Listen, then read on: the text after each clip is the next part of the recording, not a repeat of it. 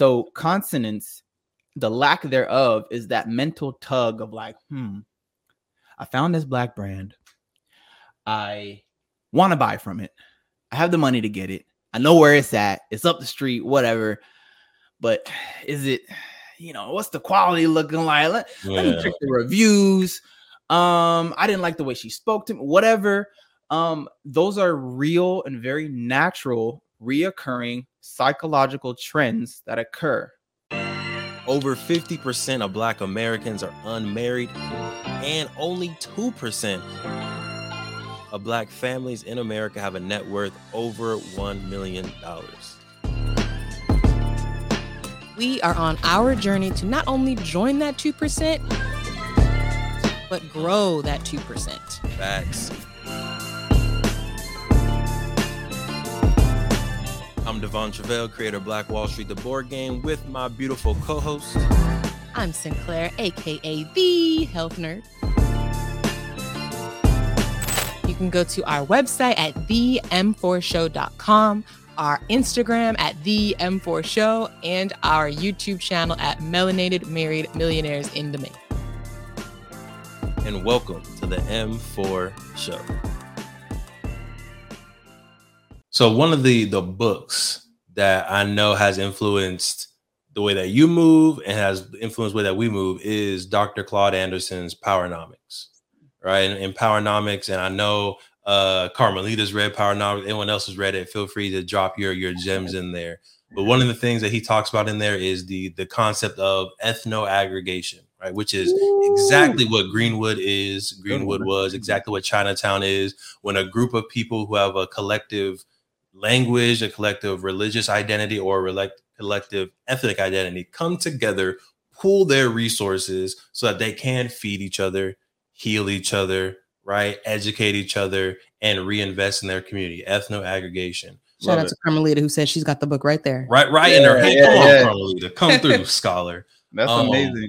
What do you pull from Powernomics? What are some things that you're pulling as a leader, as a visionary from Powernomics to hopefully create a successful Black economic model? Right. Oh, he was ready for it. Y'all. Right. Yeah, that gets me excited. So fun fact, I actually have not read the book yet. I got so many to go through. I just finished the Black Agenda because I sent you these a while ago, right? So I'm going through it. I've read analysis of this book yet. I actually haven't physically cracked it open. Well, so let's go through your book list then. Absolutely. Talk to us. Give us the titles. So, and then I'll definitely give my answer. So like the Black Agenda, right?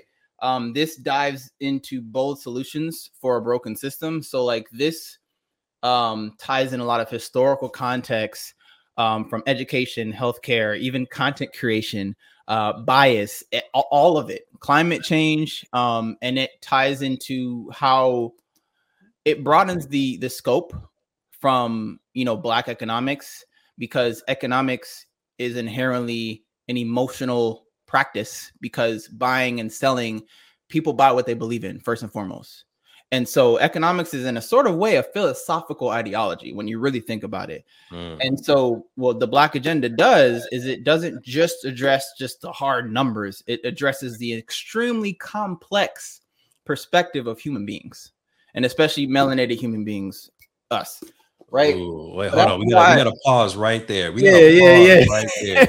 You said it's a lot. Real deep. You said people buy what they believe in. Absolutely. Let's please pause and break that down on how we can actually use that to leverage the new Black Wall Street, right? How do we change people's or tap into people's belief system to make them buy Black more often, right? How do we use that to keep the money within the community more?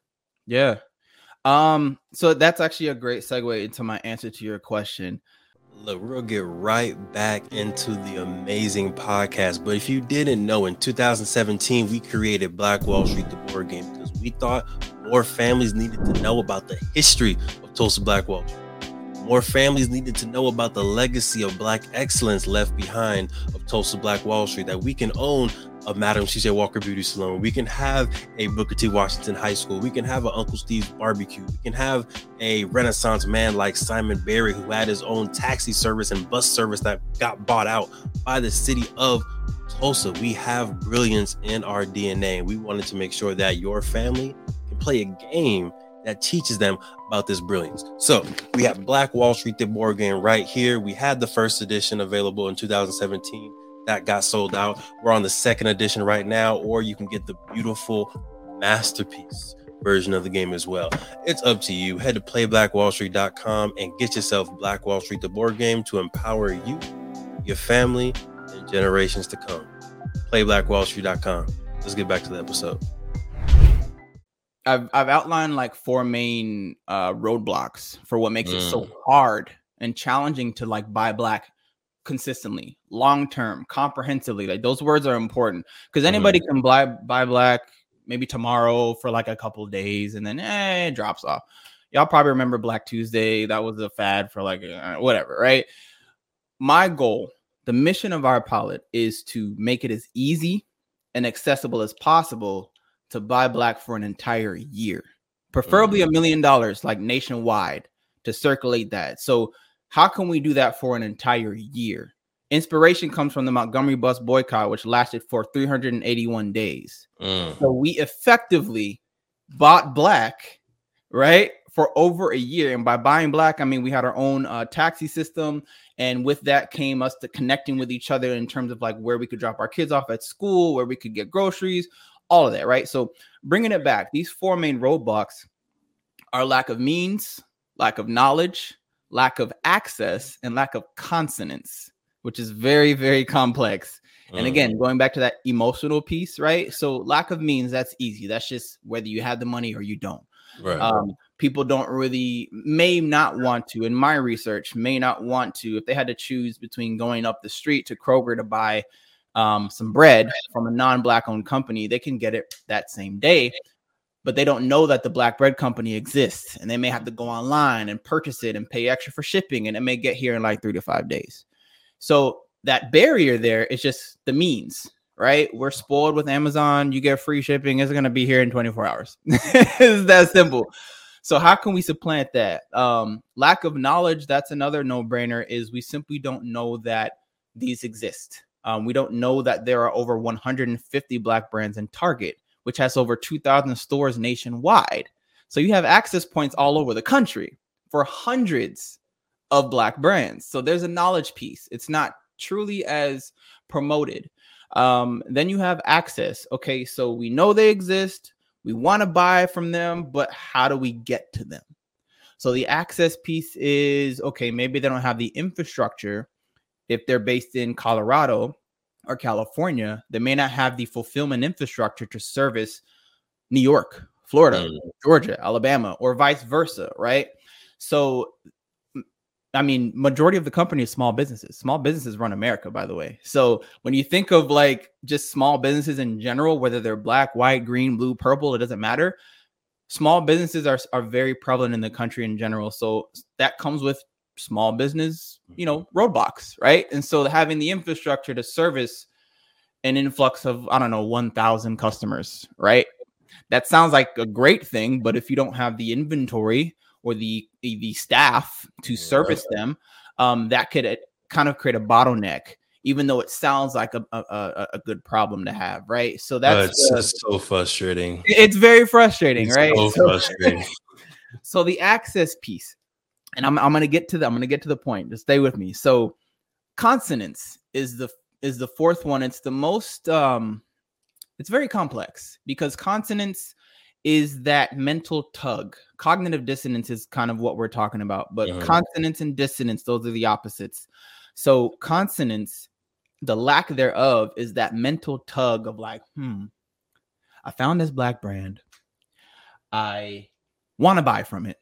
I have the money to get it. I know where it's at. It's up the street, whatever. But is it, what's the quality looking like? Let me check the reviews. I didn't like the way she spoke to me, whatever. Those are real and very natural, reoccurring psychological trends that occur. It happens. There's studies that show it. there's so many studies, and I'm doing my own qualitative study, which is why I came up with these 4 main roadblocks. So all of those roadblocks, right? Well, how do we flip that on its head? Here's the answer to your question, Devon. I've outlined Pallet Protocol, and Pallet Protocol says, you know what? This is how we're going to make it as easy and accessible as possible to buy black for an entire year. We start off by recognizing. So we have to kind of make that first step, that courageous step, and recognize that there are black businesses out here that have quality products and services that we can participate in. Then from there, we strategize. All right, cool. We say, what's the best way to navigate this? Where am I? I'm in the Southeast. I'm in the Southwest. I'm in the Northeast. I'm in whatever. Okay, I know most of these are on the Western seaboard. I can get these. These are easy. Okay, cool. Well, I know that this business is offers shipping and they do a lot of promo codes, or I can subscribe and save 10%. That's the strategy. The mobilize is next. That's just, you do it, right? You kind of put your money where your mouth is. The proof is in the pockets, is what I say. Mm-hmm. From there, we're at another feedback loop. We revolutionize. That's where we rinse and repeat. So I'm gonna go to my partner and say, "Yo, Devon, I found this list right here. You might want to check this out. Here's how I found all these. Here's the amount of money I was able to spend. Here's how this impacted my life. I can cook with black-owned products. I can make sandwiches with black-owned products. Yep. I can buy items for my children, brush your teeth. There's baby products, baby and toddler, and you rinse and repeat, and the cycle just keeps going. That's love it. Thank you for supporting the M4 show and our mission to increase the wealth of black families. If you received any value from this episode, any value at all, any, do us a favor and give us a like and subscribe on YouTube and Apple, Spotify, anything, all of them, all of them. Wherever you're listening, go ahead and like and subscribe. And after you like and subscribe, make sure you send this episode to at least one family that you really want to see win. We'll catch y'all next time. Peace.